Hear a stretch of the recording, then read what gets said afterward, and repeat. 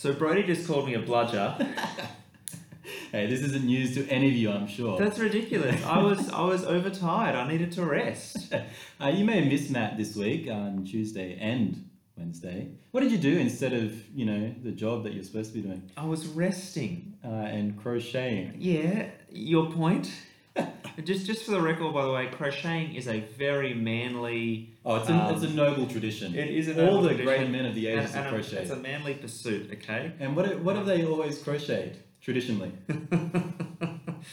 Usually suits of armour. Usually crochet in metal. Or little bunny rabbits. Yeah, okay, well look, just because I'm showing my tenderness and care as a shepherd, if you will, of the flock by taking some of the wool from that flock and making a small bunny rabbit for a heretofore as yet unborn child. I thought that was for you. You said that you're going to keep it yourself. No. I thought you just went to bed with it every night. The little hippo is for me. Ah, right, okay. Sorry, I'm getting confused between the different and crocheted animals. He guards downstairs. Sadly, actually, I haven't told you this yet, but Beth is now really upset because now what happens is whenever any of her girlfriends find out that I crochet, I go up in their estimation. They think that I'm amazing. And so now Beth feels even more in my shadow than she already does feel because she just does blankets. She doesn't do just blankets. Things. Blankets are great. Dude, they're rectangles. Keep you warm. It's like paper made out of wool. Like, that's all they are. They can't be hard. It's like paper made out of wool. Yeah. Anyway. You disturb me, Brody. Your biased opinions. Says the manly crocheter. Yeah, that is me. Hey, ESC, good to talk to you and catch up. We're here, Brody and Matt. Now rested, I'll have you know. Ready for the week off. And able, shut up. And able to serve you today by being at this podcast.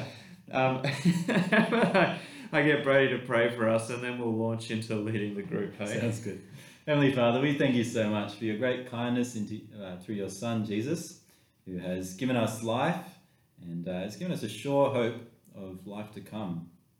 Father, we pray that today as we chat and as we think about this study, last week's and next week's, we pray that you would give us wisdom and that our preparations collectively would serve your people and serve you well. Amen.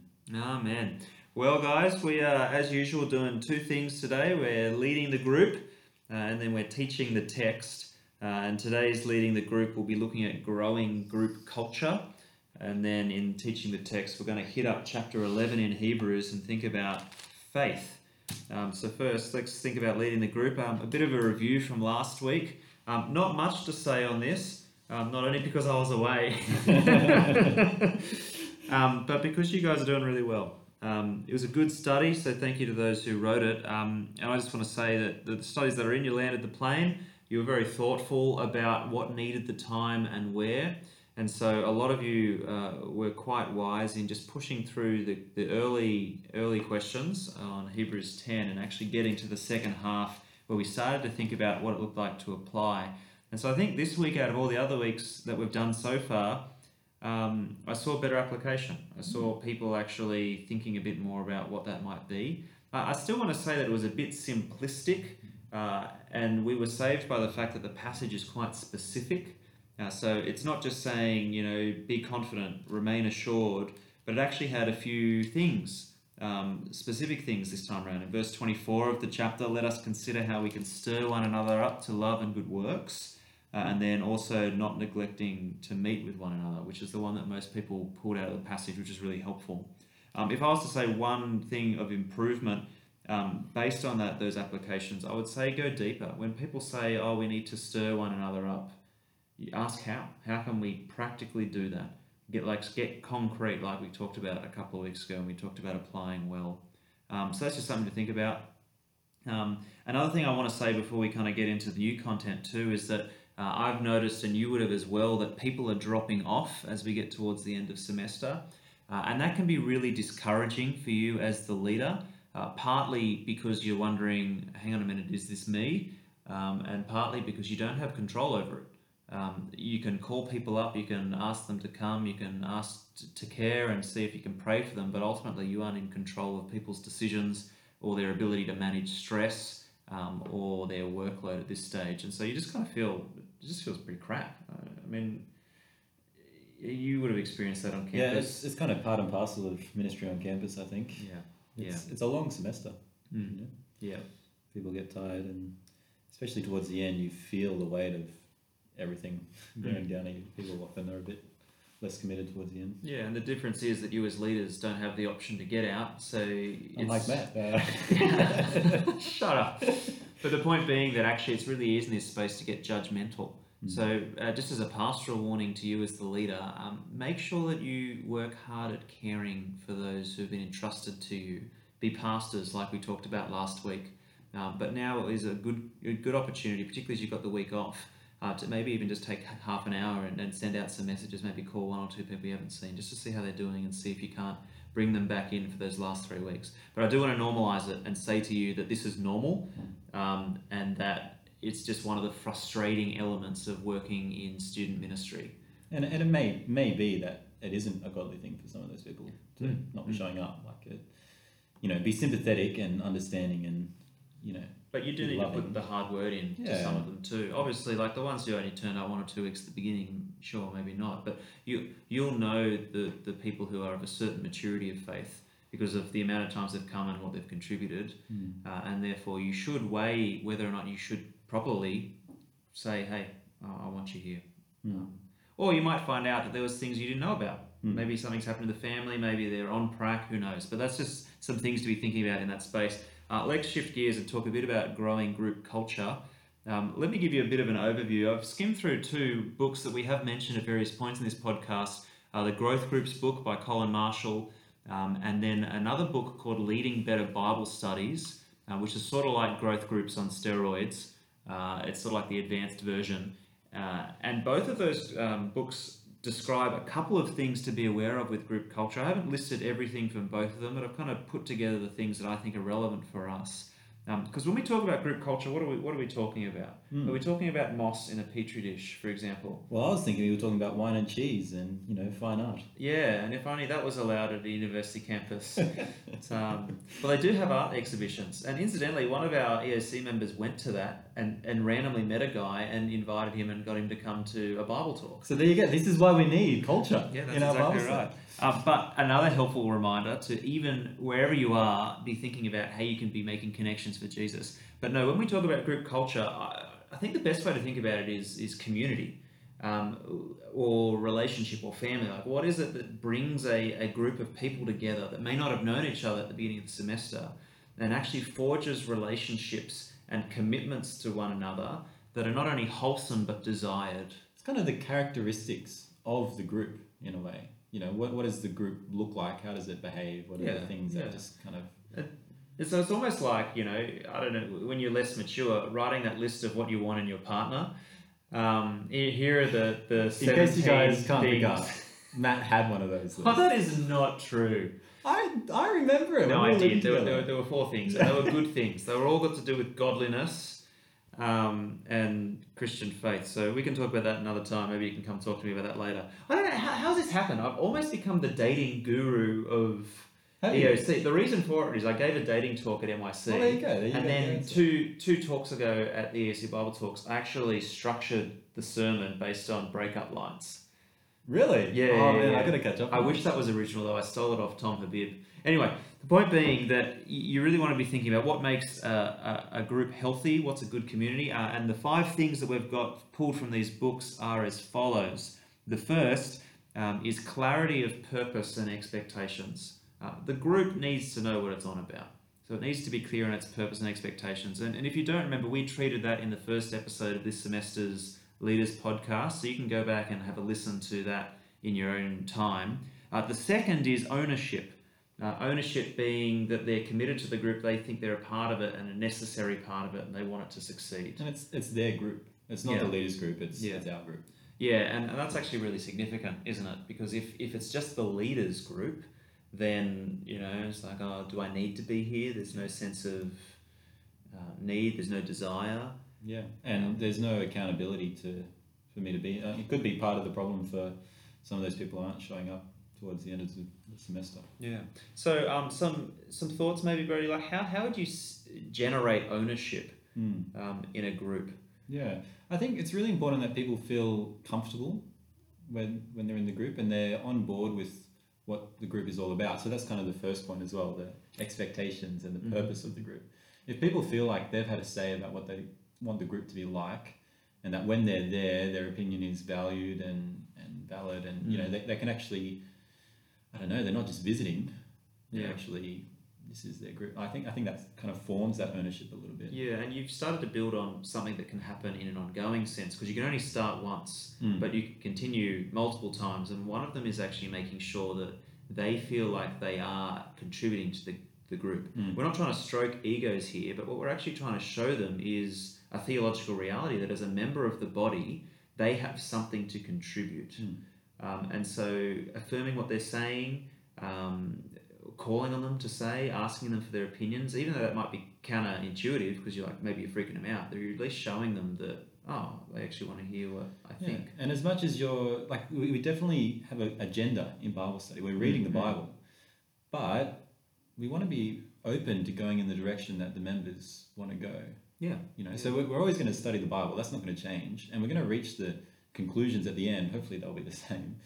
But the way that you get there should reflect the contributions that your group makes. And, you know, we've talked about that before. Yeah. And I've noticed actually in a few of our leaders, which has been really good, you've taken up an example I gave you a number of weeks ago about when you summarize, actually saying it's just like Jerry said, or it's just like Sandy said. And I've just been really encouraged by that, because you're actually showing them that the group has arrived at a conclusion using multiple contributions. And it doesn't feel fake. It doesn't feel like the leader had all the answers, and that when you're there in the group, you're trying to guess what the leader thinks. You're actually working it out together, and that's the conclusion that we've come to as a group.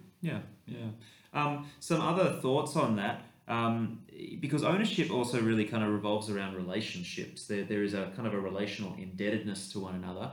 Just a few quick things, like practical tips that might help you build that ownership and that sense of group identity. One of them is a WhatsApp group. Now, I know a number of... Wow, you're so advanced in the technology. Well, no, I'm just copying what some of the students... Do you use the Facebook as well? Yeah, the Facebook. I actually happen to know that it's called Messenger. That's how good I am, and I've got it on my phone. But this isn't not me being up on it. I'm actually just stealing this from what I've seen a number of the groups already doing. And they have a functioning WhatsApp group or a Messenger group by which they can send updates and stuff. I want to encourage you, even those of you who have those groups, to be using it more cleverly. Because it's not just for notifications. Why don't you start using the WhatsApp group as a place to throw up prayer points midweek?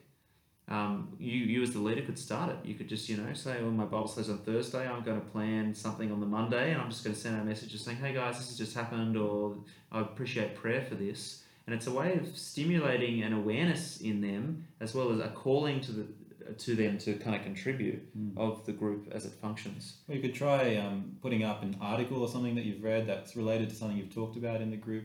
It just helps to make the group not just be about 2 o'clock on 1 Wednesday. hour. That's exactly right. It's actually, we are a group that meets together at that time, but we actually are this group all the time. Some other things, I've mentioned this in previous weeks before too, sometimes go on the tangent.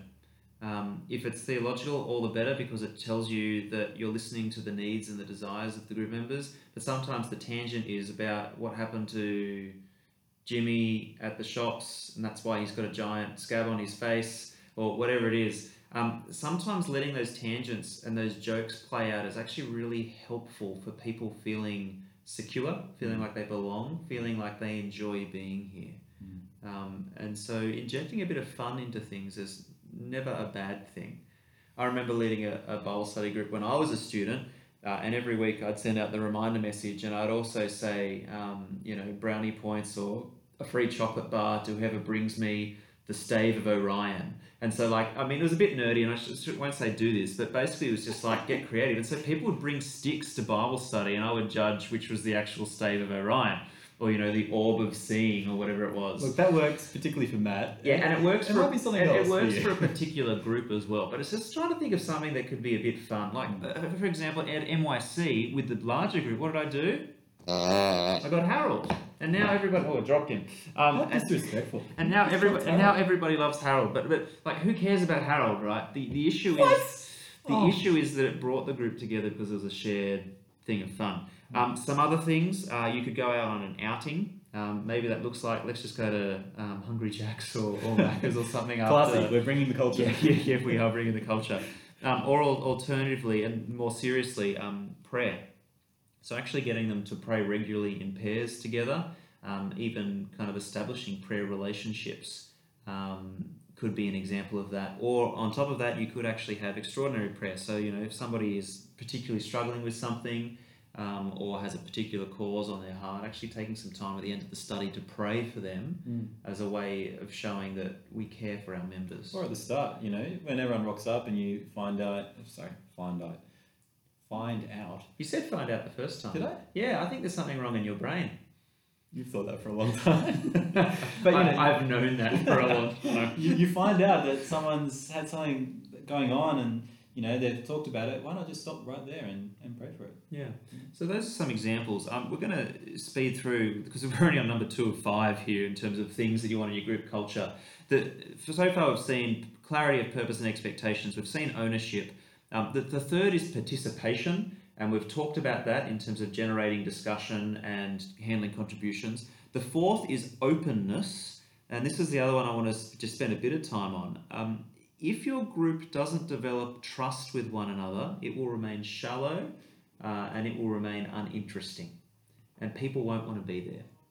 And so what we want to be doing is seeking ways to develop trust.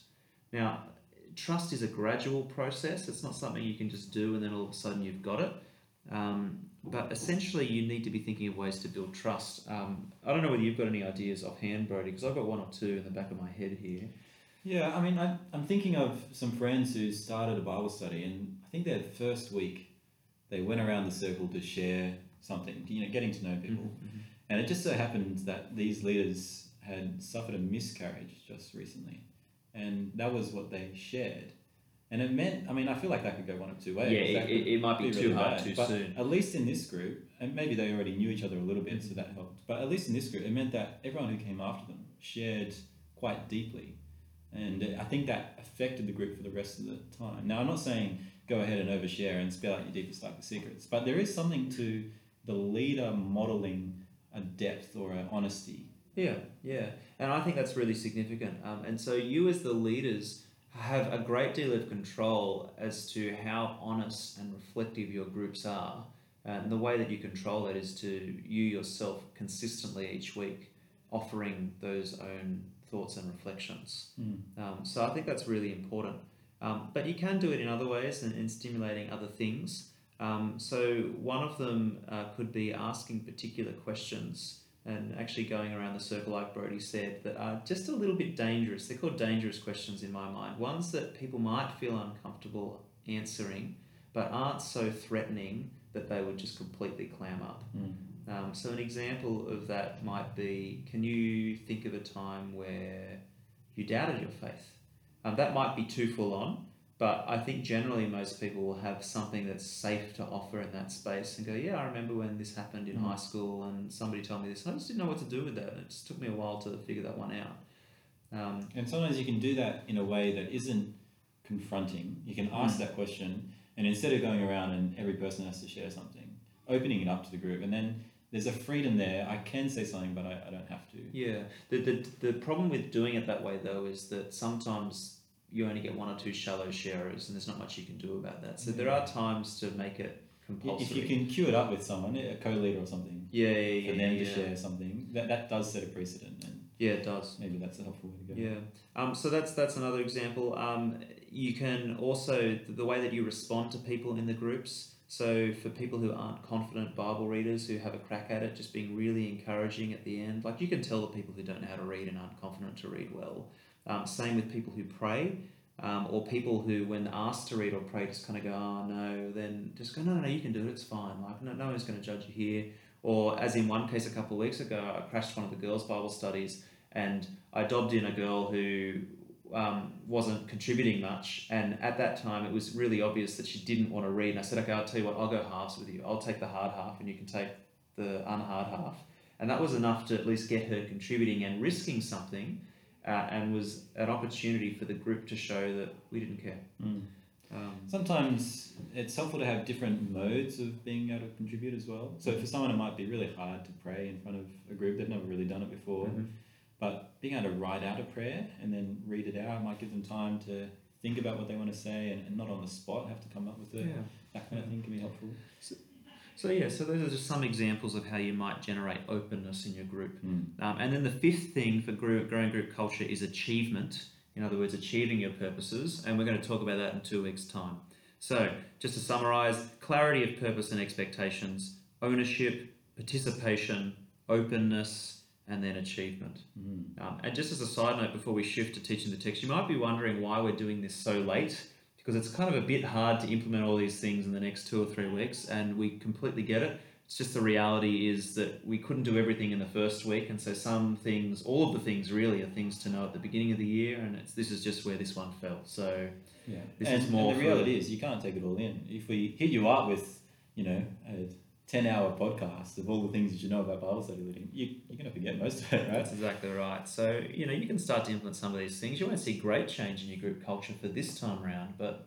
Well, who knows? Well, yeah, that's true. Who knows? You don't know. So with that in mind, let's shift to teaching the text. Now's the time to pause and read the passage if you haven't. It's Hebrews 11 through to chapter 12, verse 3. And then after you've read it, have a go at summarising with the overview box. And you're back. Welcome back. Spare me. All right. Let's have a look at today's study. Courtesy of Renee. Special thank you to Renee for getting it done when she thought that she had to get it done for this time next week. It's enabled both myself and Brody to have a full week off, which is really kind and thoughtful. And apparently Matt needs it. So, Shut up. Just shut up. All right. Let's have a look. The passage is Hebrews 11 to 12, verse 3. What is the passage about? Well, here's what we've got. By persevering in faith, we, along with all God's people of the past, receive what God promised, which is a homeland. I'll read that again. By persevering in faith, we, along with all God's people of the past, receive what God promised, a homeland.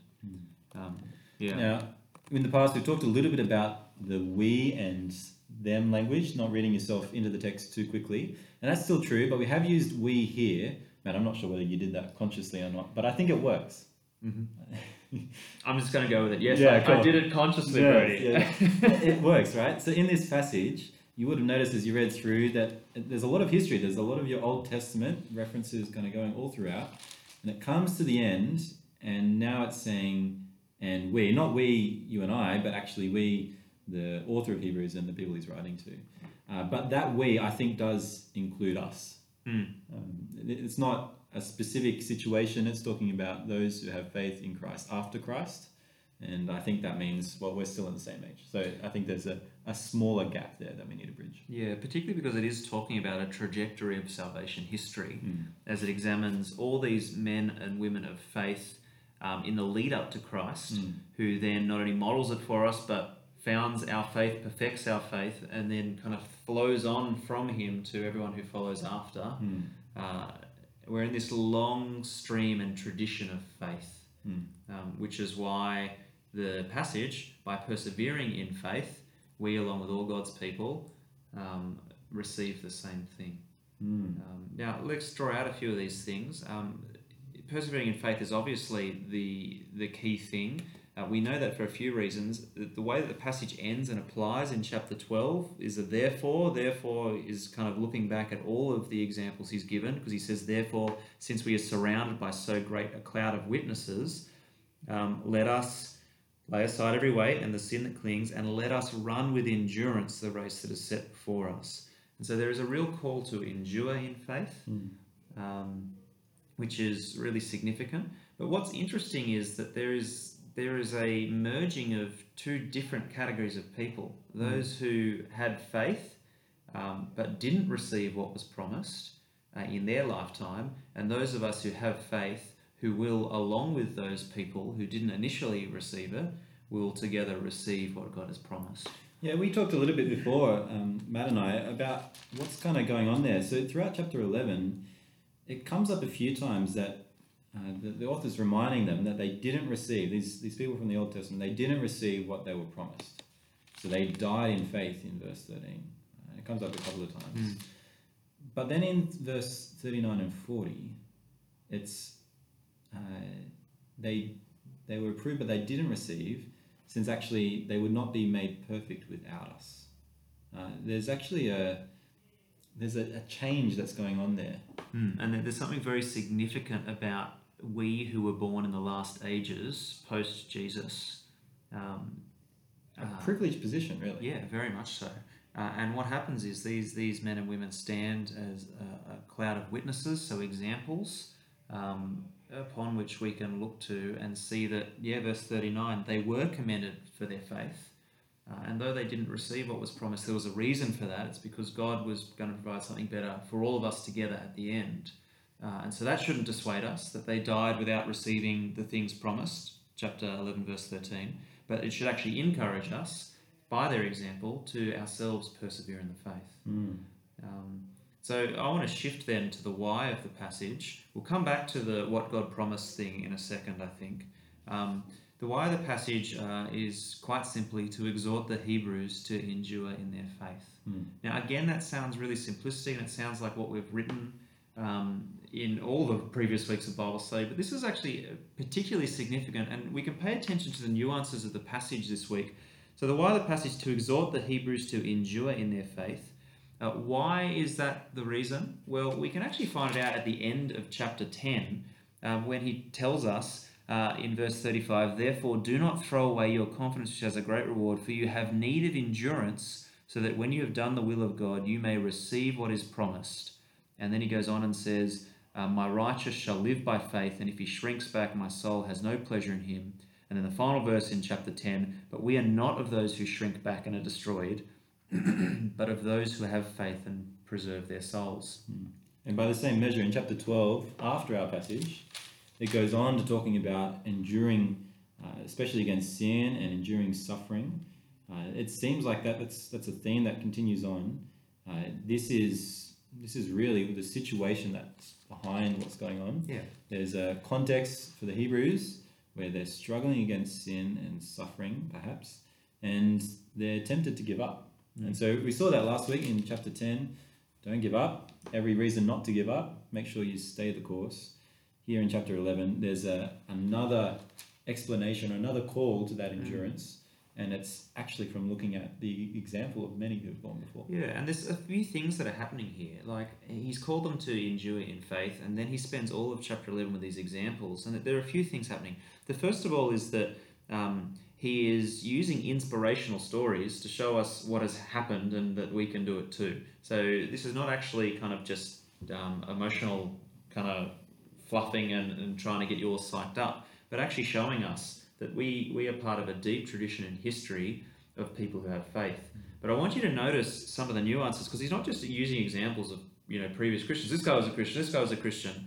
He actually, at the very beginning of the chapter, defines what faith is for us. Now, there are a whole bunch of different ways we can understand faith. I talked about it a bit when we looked at Romans chapter 4 a number of weeks ago in the Bible Talks, and we talked about faith as having an object and based on the words of somebody, in this case the promise of God. But here it describes faith as the assurance of things hoped for and the convictions of things not seen. And so there are some similarities there. In fact, the author here uses Abraham as an example, just as Paul does in Romans 4, of looking at something that seemed impossible, but trusting that God could do the impossible. But here the emphasis is on what is unseen. So in all of the cases, and this is a good exercise to do, and I think I'm going to modify one of the questions slightly to bring this out a bit more, look for the patterns. How is it that Abel, how is it that Noah or Abraham or Moses fit with the pattern of being sure of something that they cannot see? And what is it that they cannot see? Well, in their particular examples, they've got a whole bunch. So Noah couldn't see the events of the flood coming. Abraham couldn't see the place that he was going to. Sarah couldn't see the child that she would have. But there is a real emphasis, both in chapter 11, verse 10, and then again in verse 13 and onwards, about a homeland, which kind of brings us back to that final thing. What is it that God promised? What is it that we can't see but that we're heading towards? Well, in verse 10, it is a city that has foundations, whose designer and builder is God. And then in verse 13, we are strangers and exiles on earth because we are seeking a homeland. And that homeland, verse 16, is a heavenly country, one in which God has prepared for us a city.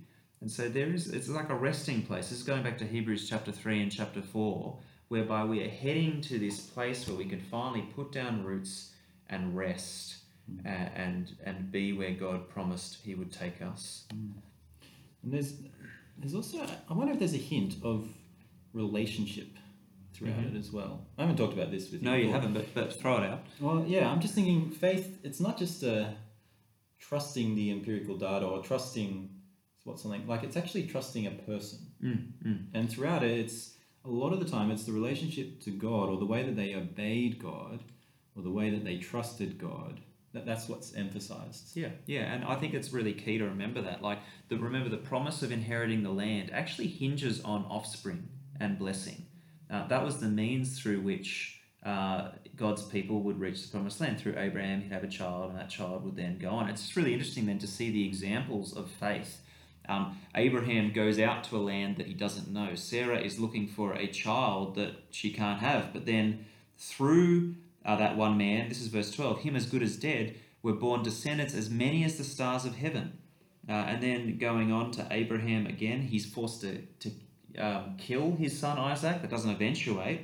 But again, there's this trusting in God that he's promised to fulfill the destiny of the people that would come through Abraham will happen irrespective of what God commands them to do. Yeah, and you can jump ahead to Moses. He's not afraid in verse 27 of the king's anger, but persevered as one who sees him who is invisible. There's this relationship that they have, a relationship of trust and obedience to God, which really is, I think, the basis of the faith. Yeah. Even as the object is perhaps this land that they're going to. Yeah, and significant because as it unfolds, you realise that whilst in the immediate sense their faith is being proved true and God is following through for them, they still haven't received what was promised. And we get to this point where in verses 32 to 38, they're just getting spanked. Like no matter what happens, like they're just suffering, and yet they're holding on, and you're kind of left with this question: well, hang on a minute, like they didn't even get the child that Abraham got promised, or Moses, survived Pharaoh. These guys got sawn in two. Yeah, I was like, where does that come from? It's the Roman Colosseum, right? They used to like all sorts of horrible things. They got sewn up in animal skins and thrown in the arena for wild animals to eat them, and those sorts of stuff. It was horrible. And so hence verse 39, all these though commended through their faith. So they didn't do the wrong thing, they did the right thing, they pleased God. They didn't receive what was promised. And yet verse 40, God has provided something better for us, that apart from us they should not be made perfect. And so there is still a guarantee, which then leads us to, I think, the application of the passage in verses 1 to 3, which is therefore, in light of their examples, run with endurance. And the key thing that we haven't highlighted at all at this point is the centerpiece of that, which is Jesus. We are to run with endurance the race that is set before us, looking to Jesus. And note here that he's called the founder and perfecter of our faith. He's not called the model of our faith. He is certainly modeling faith, because the next phrase there is for the joy set before him endured the cross. There's that same endurance language, despising the shame, and is now seated at the right hand of the throne of God. But the thing that I want to emphasize here is that Jesus is first and foremost the founder and perfecter of our faith. And that is why we set our eyes on him as we run the race of faith. And that's why now, after him, it's not without us that those saints who went before can be made perfect. It's actually, once we've seen Jesus and we've understood how God's promises will be fulfilled through him, that we can actually, be caught up with all those saints from the past and actually brought into the fulfillment of that promise. Still waiting for it, but also sharing in some of its blessings now as well. Which is really just tremendous, I think, because I think the fact that he gives us the faith, he founds it, but he also perfects it, is really comforting as well, particularly as we kind of face the overwhelming doubt of an unseen victory, an unseen homeland that we can come to. And even as we have it good in Australia often, we do still suffer. And you look around the world and see people who are continually suffering for their faith. Yeah. You know, where's God's, redeeming them and giving what He promised to them? Well, actually, we're still seeing God's faithfulness here in this passage. Yeah, and I, for one, am looking forward to getting there, frankly. The older I get, the more I want it. And so with that in mind, let's just quickly summarise the main point and the big question. The main point, therefore, is we must persevere in faith in Jesus if we are to receive what God promised.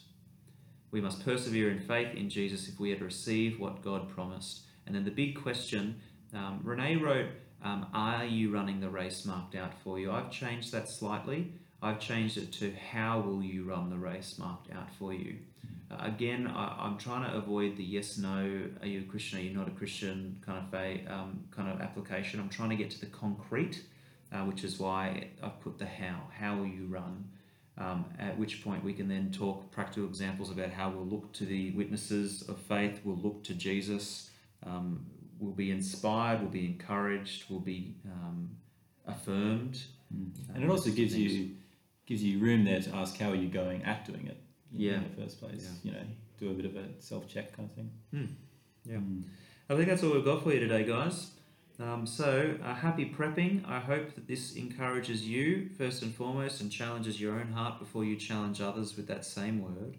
And our prayer is that all of us will persevere in the faith that Christ has brought to us. And that perhaps even our names could be added to the list of those who will stand, not, perhaps in the same category, but still witnessing to the faith that God gives and is pleased with. That is certainly the goal. How about I pray? Father in heaven, thank you so much for just so many examples that you provided for us through your people in the past so that we are not left without guidance and without encouragement. I pray that you will give us endurance, that we will endure like our Saviour, like our Founder, like our Perfecter Jesus, and that His example, His power, His work will be the thing that helps us get to the end where we receive what you promised, which is a homeland along with all of the rest of your people that we can finally rest in and enjoy you forever. And it's in Jesus' name, who guarantees this, we pray. Amen.